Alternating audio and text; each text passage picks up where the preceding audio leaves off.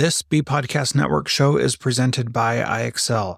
Loved and trusted by more than 1 million teachers, IXL enhances your teaching and takes work off your plate so you can make an even bigger impact on your students. IXL delivers personalized learning across a comprehensive pre-K-12 curriculum, including math, language arts, science, and social studies, and helps you assess student performance through actionable, real-time insights. Strengthen daily instruction, close knowledge gaps quickly, and set every student up for success. Want to bring IXL to your school? Learn more at ixl.com/BE. That's ixl.com/BE. We are proud to partner with MyFlex Learning. MyFlex Learning is a scheduling platform that helps middle and high schools meet the individual needs of all students. Students can easily create and manage time for flex blocks, win time, activity periods, RTI, counselor and teacher appointments, and so much more. Even my favorite, synergy time. And with its built-in accountability tool and reporting features, MyFlex Learning solves your challenges around getting kids where they need to be and understanding how flex time is spent. Make flex time work for you. Visit myflexlearning.com/BE to learn more and receive $500 off your first year. That's myflexlearning.com/BE. Let's do it. Hi, folks. Welcome to the Cybertraps podcast. I'm Jethro Jones, host of the Transformative Principal podcast and author of the book School X, How to Redesign Your School for the People Right in Front of You. And good afternoon, folks. I'm Frederick Lane, an author, attorney, and educational consultant based in New York. I'm the author of 10 books, including most recently Cybertraps for Educators 2.0, Raising Cyber-Ethical Kids, and Cybertraps for Expecting Moms and Dads. Jethro and I are teaming up to bring timely, entertaining, and useful information to teachers, parents, and others about the risks arising from the use and misuse of digital devices. Over the coming weeks and months, we'll be talking to some of the nation's leading experts from the fields of education, parenting, sociology, cyber safety, and today, some DNA information. Join us as we look at what it takes to better navigate our increasingly high-tech world. Greetings, Jethro. Hello, Fred. Welcome, and I am excited for our conversation today. Who do we have? We have with us filmmaker Ed Gray, who has a long and distinguished career as a documentarian. And he was kind enough to come on the show today and talk about his latest project, which is Secrets in Our DNA, which will be airing on PBS Wednesday night, January 13th, 2021 at 9 p.m. Eastern, 8 p.m. Central. Obviously, if you're listening to this before then, you've got a chance to schedule it in. If we're past that date, then you'll have a chance to listen to this podcast and hear Ed talk about his work. So without further ado, I'd like to welcome Ed to the show. Well, thank you for having me. It's a pleasure to be here. It's a real delight. If you don't mind, give us a little bit of a rundown of your career and how you wound up here. Well, I actually met Fred, I think it was 16 or 17 years ago. Through some fluke in my career, I happened to have made a lot of documentaries that explore questions of privacy and data. Some of it was kind of post 9/11 inspired, as the rise of counterterrorism programs from the government raised a lot of questions about, well, what should and they shouldn't do with data. But to give you a broader answer to your question, people always ask me what kind of documentaries that I make. And I like to make the ones that are funded because it is a career for me. It's how I earn my living. And to oversimplify in television, which is morphing, of course, as we know, into new forms of media. But really, if you look at TV, there's science, there's history, and there's current affairs. And I've done all three of them. I've done films for the PBS series American Experience, which looks at American history. And my favorite film that I did for them is a film called The Orphan Trains, which looks at a little-known chapter in American history where orphans and people who weren't even quite orphans but came from troubled homes were sent out on trains, believe it or not. 150,000 kids over a 75-year period and sent out to towns, mostly in the Midwest, where they were taken in by farm families. And the film explores the benefits and the costs of that well-intentioned but somewhat flawed endeavor. So I've done a lot of history films. I've done a lot of current affairs films, made films for Frontline or back in the 80s. And then have been collaborating for many years with Kiki Kapani, who is the producer of Secrets in Our DNA, collaborating for many years with her on science films. And I've worked with her on, we've done a couple of films for PBS based on the work of Michael Pollan, Botany of Desire, which looks at the world from a plant's point of view and explores how plants have gotten people to do their bidding, which they have, and In Defense of Food, a film about how to be healthy in what we eat that tells us to eat food, not too much, and mostly plants. So I've had a very varied career, and this particular project originated with Nova in Boston. Their headquarters are in Boston, Massachusetts at WGBH, the public station there. And they have a series, and they look every season at what are the topics that they think would be particularly valuable for the upcoming season. And this surging phenomenon of consumer DNA testing was something that they were very interested in, and they brought Kiki and me along to actually do the filmmaking and work with them to make the program. Well, we certainly have seen a ton of headlines related to what you call direct-to-consumer genetic testing. And I think one of the things that would be helpful for the audience is to paint a picture of the broad scope of this phenomenon. How many people are doing it? Who are the big players? And then we can get into the weeds a little bit about how all of this works. Okay, I'd be happy to do that.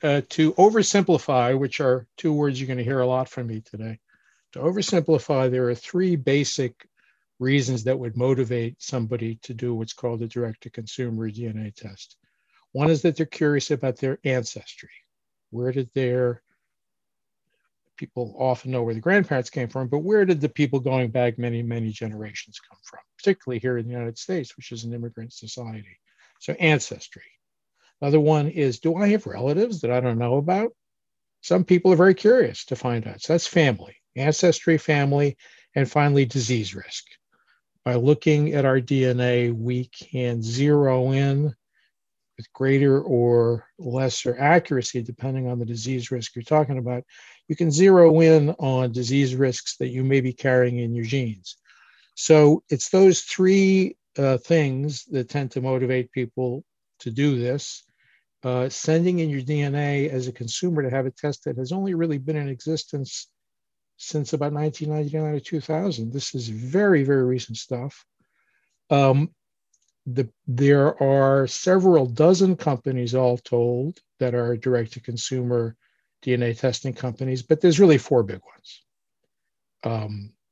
And they are Ancestry DNA, which is an offshoot of Ancestry.com, a fascinating company that I joined myself because I was curious to find out about ancestors before DNA testing got into this. They historically were founded by members of the Mormon Church in Utah, and the Mormon religion. There's a tremendous interest in genealogy and ancestors. They have reasons, religious reasons, why that's very, very important in Mormon belief. So Ancestry.com got into this DNA stuff early on. They're now the biggest. Number two is 23andMe,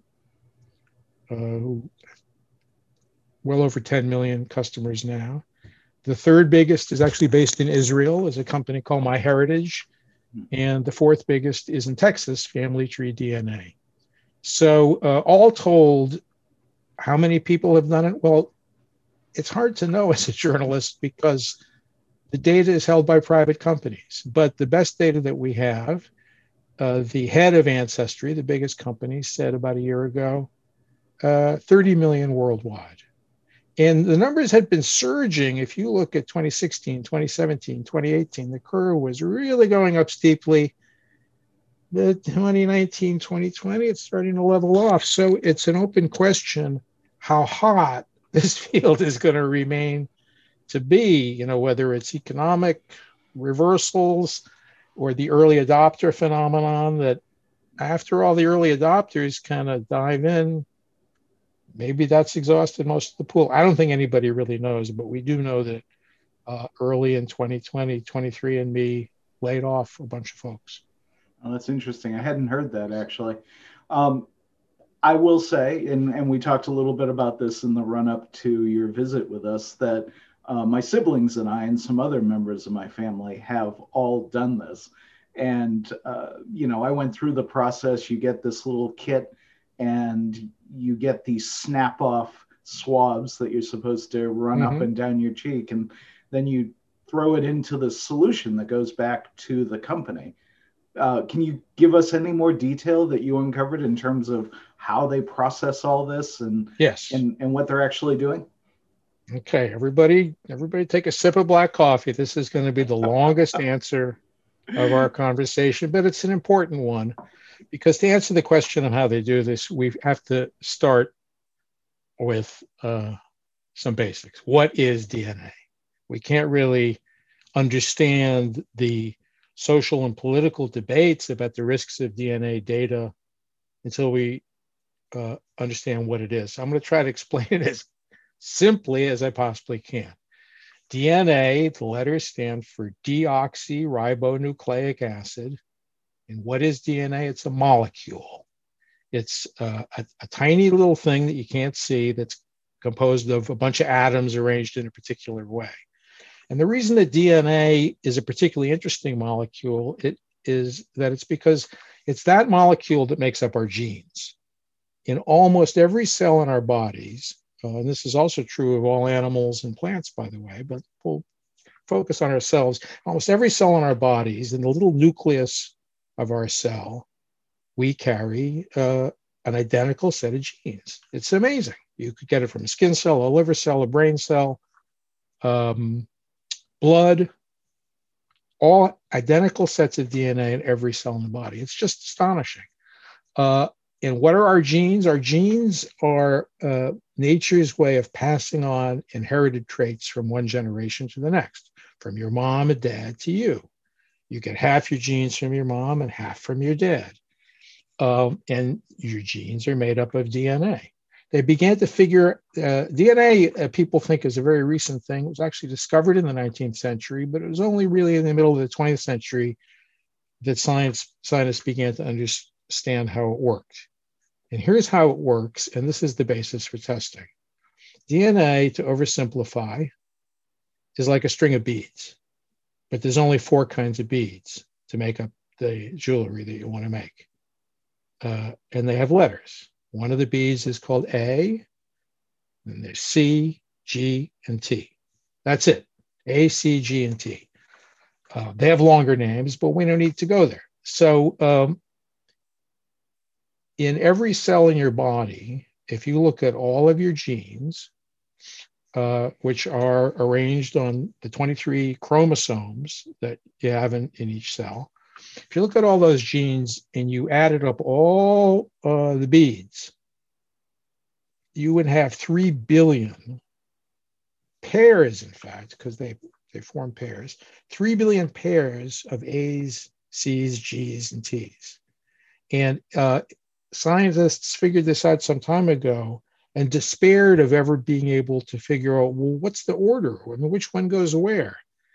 And in 2003, after spending $2.7 billion, scientists for the first time actually read from beginning to end all of the DNA letters in human genes. It was a big, big science story, and it got a lot of news. It cost almost $3 billion. It required to work as scientists in many, many, many countries. And when that news came out, people who followed it, I would imagine, thought, wow, that was really hard. And that's never going to be anything that's going to be available to the average person. That was in 2003. And that's Fast forward. I'm sorry, but that's what we refer to as the human genome, right? That is the human genome. Map. Yeah. It is all of the DNA in all 23 of our chromosomes. Some maybe 1 or 2% of which is genes, and the rest, what is it? Nobody knows. They have some ideas about what the rest of this DNA does. Maybe it tells the genes when to turn on or turn off. But as much as we know, there's so much more that we don't know. So between the time they figured out the human genome and today, the technology of being able to read these A's, C's, G's, and T's has just, it's like going from, the Amiga computer maybe you had to play a game on, or to what people carry around in their pockets today. I mean, the technological advance has been phenomenal. So the other thing that you need to understand about these companies is that although you could go out today and get all 3 billion of your letters identified for a few $1,000s, that's not really a consumer price point. So what these companies, the 23andMe's and the Ancestries, what they do is they don't look at 3 billion. They look at 700,000, more or less. Still a lot.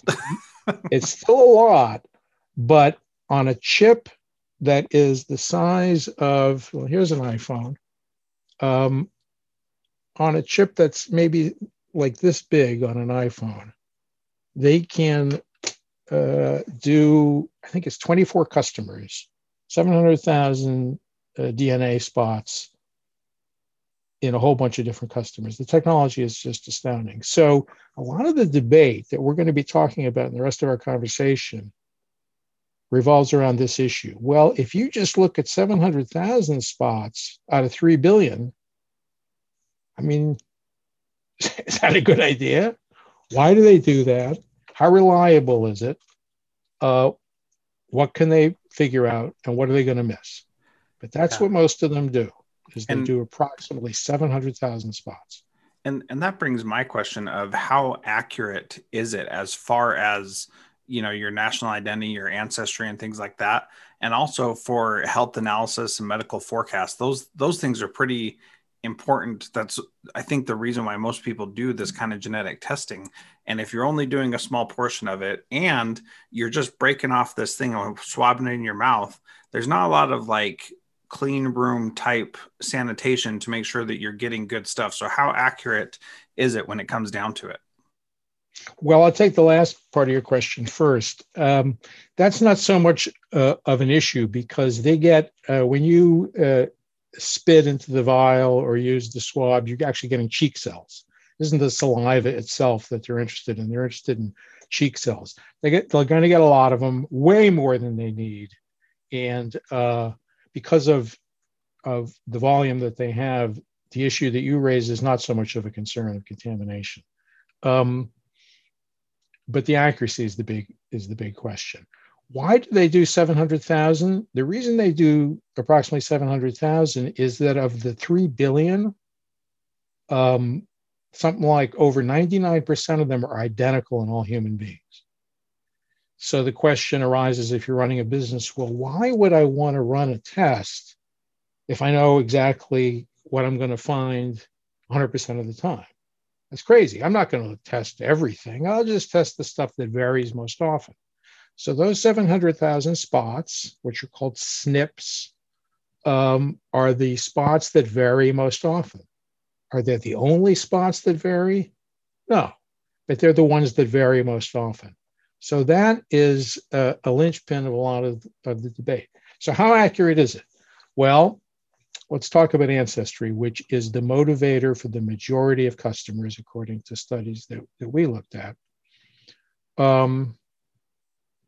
I've done mine with 2 companies, and from what I know from my family, I would say pretty good. It sort of matches up.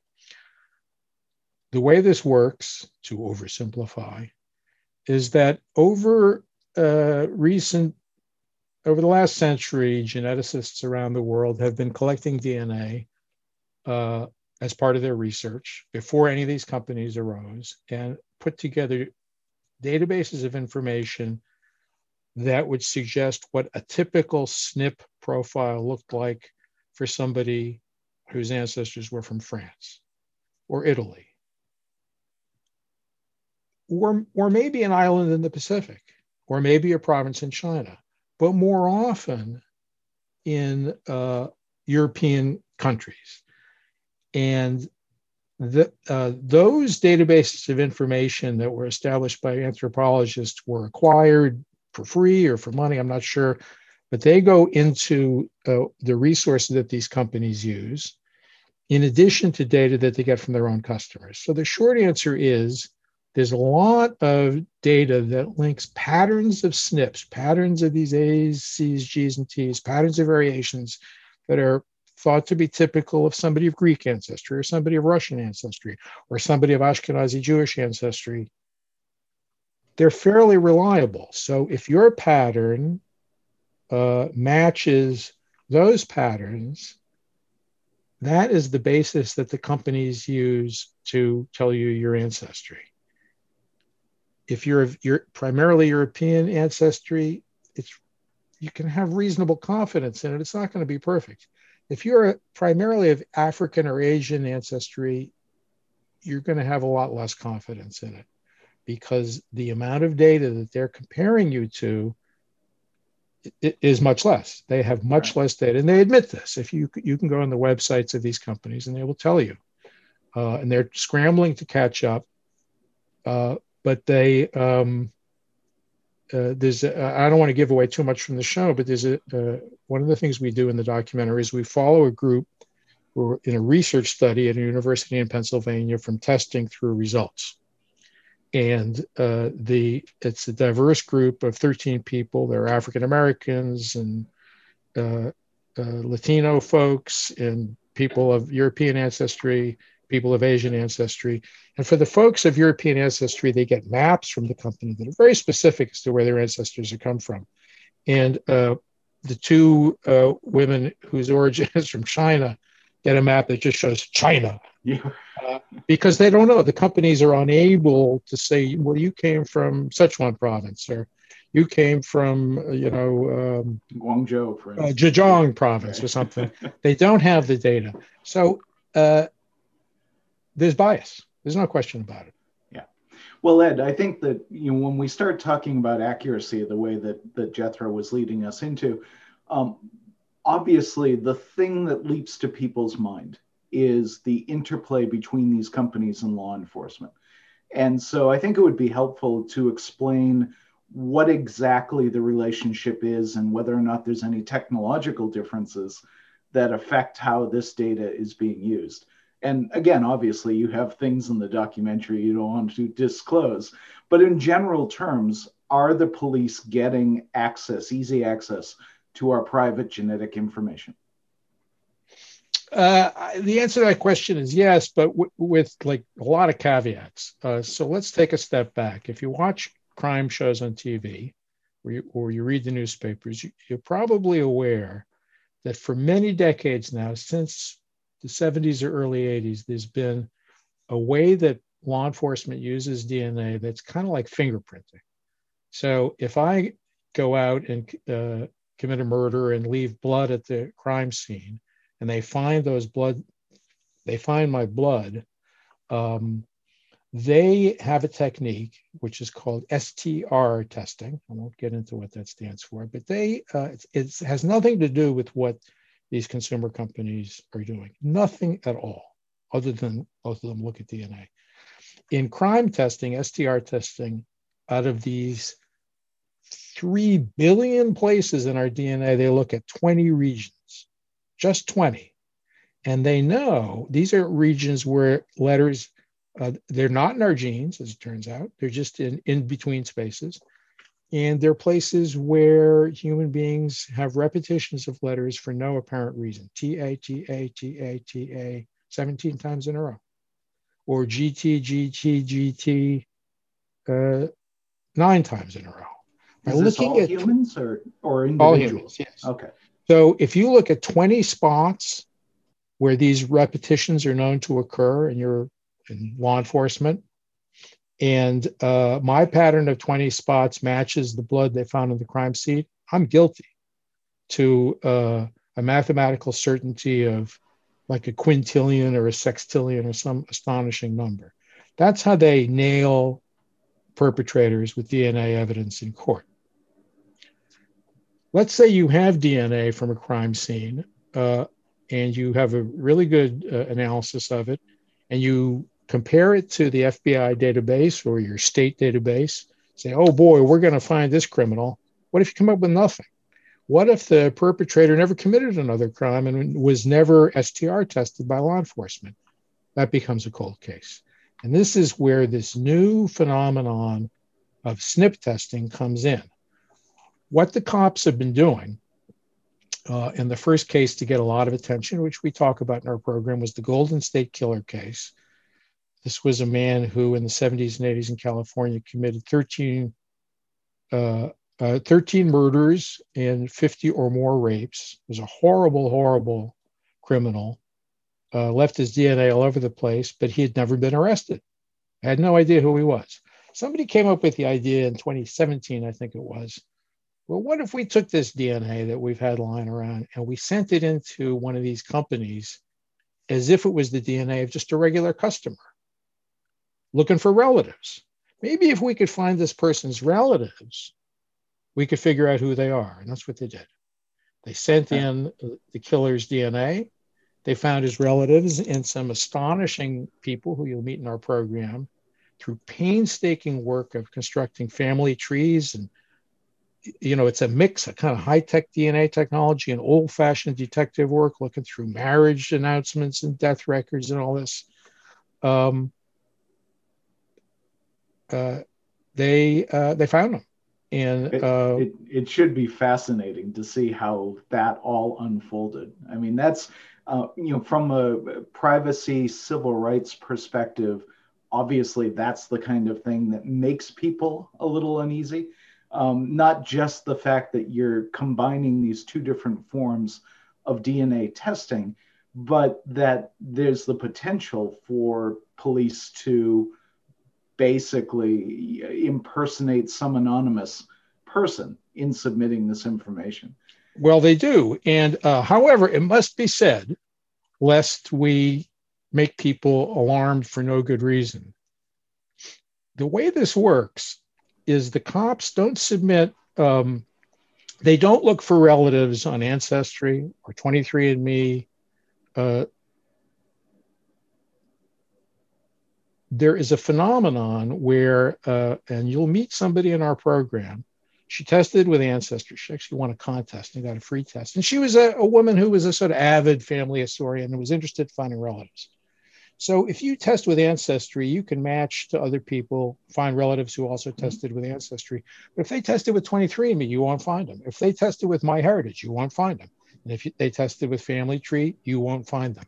So what do you do if you really are bound and determined to find relatives? Why, you can upload to a free public database for family finding enthusiasts.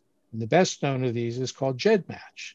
And this is a place where people voluntarily, and I can't stress that word enough, where they voluntarily upload their data, not their goopy biology stuff, but just the ones and zeros that encode the data of their SNP testing. And they upload it willingly. So in the Golden State Killer case, what they did was they had the DNA processed to modern specs. And they uploaded it to GEDmatch and compared it to the DNA profiles of all these people who had voluntarily put their data for other people to match against.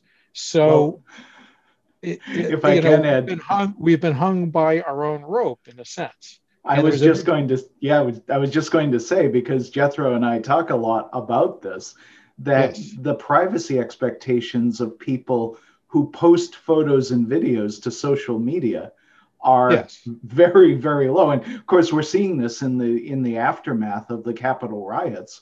All of this material was put online voluntarily. And so people have no legitimate complaint if the FBI or local law enforcement are scooping them up because they did a selfie in the speaker's chamber. So it's a very similar idea. Very similar. And GEDmatch, in all fairness, on their homepage said, this, we permit law enforcement to join in. Of course, people don't read the fine print. So I'm not sure if it was right after the Golden State Killer case, or it might have been after we reported much more detail on another case in Washington State, another amazing cold case where, you so feel for the victims who were an 18-year-old young woman and a 20-year-old boyfriend who were just murdered by some psychopathic killer. It was just horrible. So you feel for them, but you're also aware of the risk. But at a certain point, GEDmatch, which had about 1 million people in its database, they said, we're going to opt everybody out of law enforcement sharing. Mm-hmm. And people are gradually opting back in. Family Tree DNA, which is the number 4 company, which actually does testing, not just data sharing, as GEDmatch is a data sharing outfit. Family Tree DNA is the real deal. They got in some hot water because they began to cooperate with the FBI. And it kind of got out, and they hadn't really been clear with their customers, so they publicly apologized and instilled a whole lot of risk. So the headline here is that the technology is way ahead of the law, and how should we approach this, and what should law enforcement be able to do and not do? And that's under a lot of debate in state legislatures, and I'm sure will be in Congress, because this is just the opening act. It's the potential for finding people is seemingly limitless. Well, technology is way ahead of the law is basically the tagline for this show in a lot of different ways. It sure is in DNA. Well, let me see if we can squeeze in a couple of other topics here. And this is so fascinating, and honestly, there's a wealth of material here. But as someone who looks at the impact of technology on society, I'm genuinely fascinated at the implications of this genetic testing on sort of the core unit of society, which is the family, right? And there's, in a very mild and fortunately not hugely confrontational way, this has popped up in my own family, that I have a relative who got a call from a couple of half sisters that he did not know he had. And, everything turned out fine. They showed up for Christmas. Everybody got along. It was kind of cool.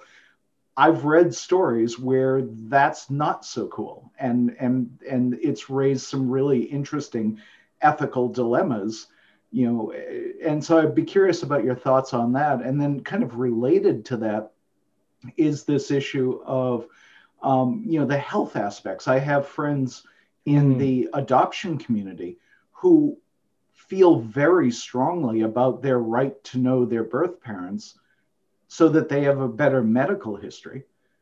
And so this is starting to become a tool for that kind of revelation. And so this concept of family and how genetic testing relates to that, I think, is really fascinating. So dive in. Well, the real challenge of this program was it's such a rich field, and we have family, ancestry, and health, all of which are fascinating topics, and we only had a TV hour to look into all of them. On the health question, I'll just say something fairly simple, I think, which is that genes are these arrangements of these 4 DNA letters, could be tens of thousands of letter pairs long. And we in the program look into one genetic disease risk that's gotten a lot of coverage, and for good reason, which is the genetic risk for breast cancer. 23andMe tests for 3 genetic variations that put women at extraordinarily high risk for breast and ovarian cancer. And one of the stories in the program, a woman who had no idea she carried one of these variants finds out, and she thinks, well, this saved my life. She has preventive surgery, and she will never have breast cancer, and she will never have ovarian cancer. She doesn't have to worry about dying in her 40s or 50s. That's good. The wrinkle is that those 3 variants that they test for, which are very important variants, are far from the only ones. So if you test with them and you don't read carefully their disclaimers, and in fairness to 23andMe, their disclaimers are very prominent on the screen. You could have another one of these. These are called BRCA, BRCA variants or mutations. You could have another one that puts you at high risk of breast cancer that they don't test for. And this is kind of emblematic of the whole field, that there are some genetic variations that you have, oh, you're going to get the disease, that's it. Others, we got to really think about it and look at other things. Others that just go far beyond the ability of checking 700,000 spots to determine. So there's increasingly places you can go in your community where they'll look at all 3 billion, or they'll look at somewhere between 700,000 and 3 billion. So this is evolving very, very fast, but there's tremendous potential. The family stuff, since this is television, takes up a good part of the hour because it's the most dramatic and emotionally compelling. And we see sort of the sunnier side of this and the darker side of this in the program. And there are just some wonderful, wonderful books that have been written about this. But we felt we were under some obligation to give a sense to the viewer. How often does it happen that somebody gets very disturbing news? And nobody really knows, but we felt reasonably comfortable to put in an estimate that we got from people who've really studied this a lot. So we think that there's been about 30 million people worldwide who've been tested so far. Mm-hmm. And estimates are that of those 30 million, fully 1 million have discovered that the person who raised them as their father is not their biological father, or that they have half siblings that they were not aware of. So it's a very frequent phenomenon. And in the program, if you watch it, which I hope you do, Wednesday, January 13th at 9 p.m., 8 Central on PBS, you'll see a couple of stories that are very, very powerful that speak to the most fundamental question that we ask ourselves: who are we? And when your idea of who you are is completely upset by modern science and technology, it could be a wonderful thing if you find something that you've wanted to find your whole life, as June Smith does in the program. And it can be pretty devastating, which is what we're fortunate to have a very well-known novelist and memoirist, Danny Shapiro, in our film, whose experience is indescribably difficult. It will, in fact, be mandatory, must-see TV for me, and I'm sure for many others. Certainly for me.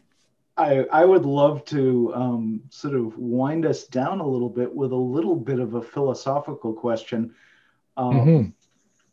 Your program is looking at genetics testing, and one of the things that people are seeking in their quest to know who they are is their genetic background. What is the origin of the DNA that makes them up? But as we are increasingly aware, genetics is not necessarily culture. It's not necessarily cultural destiny. And of course, a lot of these companies run these ads where the results come back and somebody discovers that instead of dancing in a Scottish kilt, they should have been dancing in a Greek taverna outfit or something like that. And I'm curious to find out your thoughts on the relationship of this. And of course, we don't remotely have time to discuss this, but it gets into some very difficult American sociological issues in terms of slavery and the impact of that on genetics and what testing is revealing. And so, I think that it is fascinating because, as I said, my siblings and I did this and we wound up with pretty disparate responses, which was interesting in and of itself. But I'm interested in this from the perspective that it seems to encourage people to claim a cultural identity based on this relatively new science. Well, I love that question. The big picture here is that consumer DNA testing helps us understand who we are. Well, who are we as a species? We are capable as human beings of astonishing works of beauty and compassion and science and medicine. And humanity has achieved so many wonderful things. On the other hand, we have a long history of cruelty and savagery and hatred of people who are different than ourselves, which we saw in the Capitol last week. So we are a mix of all these things. And as long as people have been civilized and able to voice their thoughts, we've been talking about this. So in our film, as we talked about, we follow a group of 13 people, diverse people, from testing through results. And we have a story that directly looks at what people find out. It's very, very, you meet in the program two researchers at a state university in Pennsylvania, Anita Foman and Bessie Lawton. Anita is African-American and Bessie's Chinese-American. And, we learned from Anita, who has been running study groups for years, she's African-American, her DNA comes back 20% Caucasian. Well, what does that mean? Can't be sure. But one possibility is that an ancestor of hers in slavery was raped by a man of European background. And coming face to face with a percentage like that, which one young man in our program does on camera, is very, very disturbing. And one of the interviewees, an African-American biologist who we interviewed in the program, talks about how painful that is. But it's part of who we are. And we define who we are culturally. And maybe for some people that's more important. One of Anita's, this isn't in the program, but in a newspaper story about one of her test groups, one of her participants, an African-American man, the DNA came back that he was maybe 25% of African descent. Well, we don't know how accurate that was. What if he tested with another company? Might have been a different number. But he said, I don't care about that. I'm Black. And as my mother always told me, when the cop pulls you over, they're not going to be looking at your DNA card and your DNA percentage. So this collision of culture and biology is really a rich, and sometimes very painful topic to discuss, but we try to engage it because DNA testing, I think the position that we kind of suggest in the film is that it's not a bad thing. It can help us understand who we are. It can help us understand how we different, and it can begin to help us have a conversation, as the people in this wonderful group in Pennsylvania do, help us have a conversation about our differences based on what we share as human beings. I think that is such a great point, Ed. And the thing that keeps going through my mind as we're talking about this is that there are so many things out there that we don't yet comprehend, that we don't understand, like our ancestry and secrets, like Danny Shapiro that you shared, not knowing things, but having some intuition or thoughts about that. And this is a classic example that Fred and I talk about all the time, where we're doing these things and we don't know what the repercussions are, positive or negative, and we're still doing them. And in a way, it's good to do them so we can learn more, but we have to be prepared for those risks that we have no idea what they'll be, And so I just think that that's a really fascinating discussion. I've loved learning about this from you, and I thank you so much for being on the program. I've really enjoyed our conversation. Thank you both so much. Well, it has been an absolute delight, Ed, and it's great to renew our acquaintanceship after 17 odd years since we did The Naked Employee. Let me just give a quick shout out, because I think there's some nice overlap here, that the Finding Your Roots program, which is also on PBS, does a fair amount of work with one of these testing companies. I'm not sure which one they use, but I've watched that a handful of times over the last few months. And they frequently will put a chart in front of somebody and say, did you know you are X percentage, whatever? And that's, I think, where, this question of identity and destiny really, I think, collide. And we're going to have to talk about this a lot more. Well, if you can get Skip Gates to join you, I'd be delighted to talk with him about this, because he knows so much more than I do, or could ever hope to know, because he's been so steeped in this, particularly looking at DNA testing for people of African descent. He knows a great deal about that. But one of our genetic genealogists who appears in our program, CC Moore, is somebody who works with Skip Gates very closely on those programs, has been his chief DNA genealogist in many of the programs he's done. So we feel a link to the work that he's done, the wonderful work that he's done. So, well, of course, I would, if he happens to listen to this podcast, he has an open invitation to come. He's a busy guy, though. And I'll just try to sneak in another shameless plug for people who can't see our program on TV. It will be streaming at pbs.org/Nova for, I believe it's 4 weeks, beginning on the day of broadcast, January 13th. So hope a lot of you can see the program streaming. It's great to see it when it's broadcast this Wednesday, January 13th at 8 Central on PBS. Well, Ed, you're obviously an old hand at this, so thank you for the various plugs. That wraps up this episode of the Cybertraps podcast. In the coming weeks, we will continue our coverage of emerging trends in a variety of areas, including digital misconduct, cyber safety, cybersecurity, privacy, as we did today, and the challenges of high-tech parenting. Along the way, we'll talk to our growing collection of interesting experts who are helping us to understand the risks and the rewards of digital technology. And one of those experts is Dr. Eric Stevens, who is going to be released. His interview is going to be released this Thursday, and we're going to be talking about how he did big data research on prison instruction manuals, which may not sound that interesting right now, but trust me, it is. You're going to want to come back for that one. That will be at cybertraps.com/7 starting on Thursday. And you can find the Cybertraps podcast on all your favorite podcast players. We hope that you'll share the show with your friends and colleagues, and reach out to us if you have any questions or topic suggestions.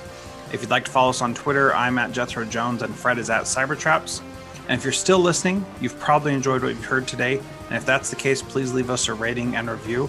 We appreciate having you in our audience and look forward to sharing more great information with you in the coming weeks and months.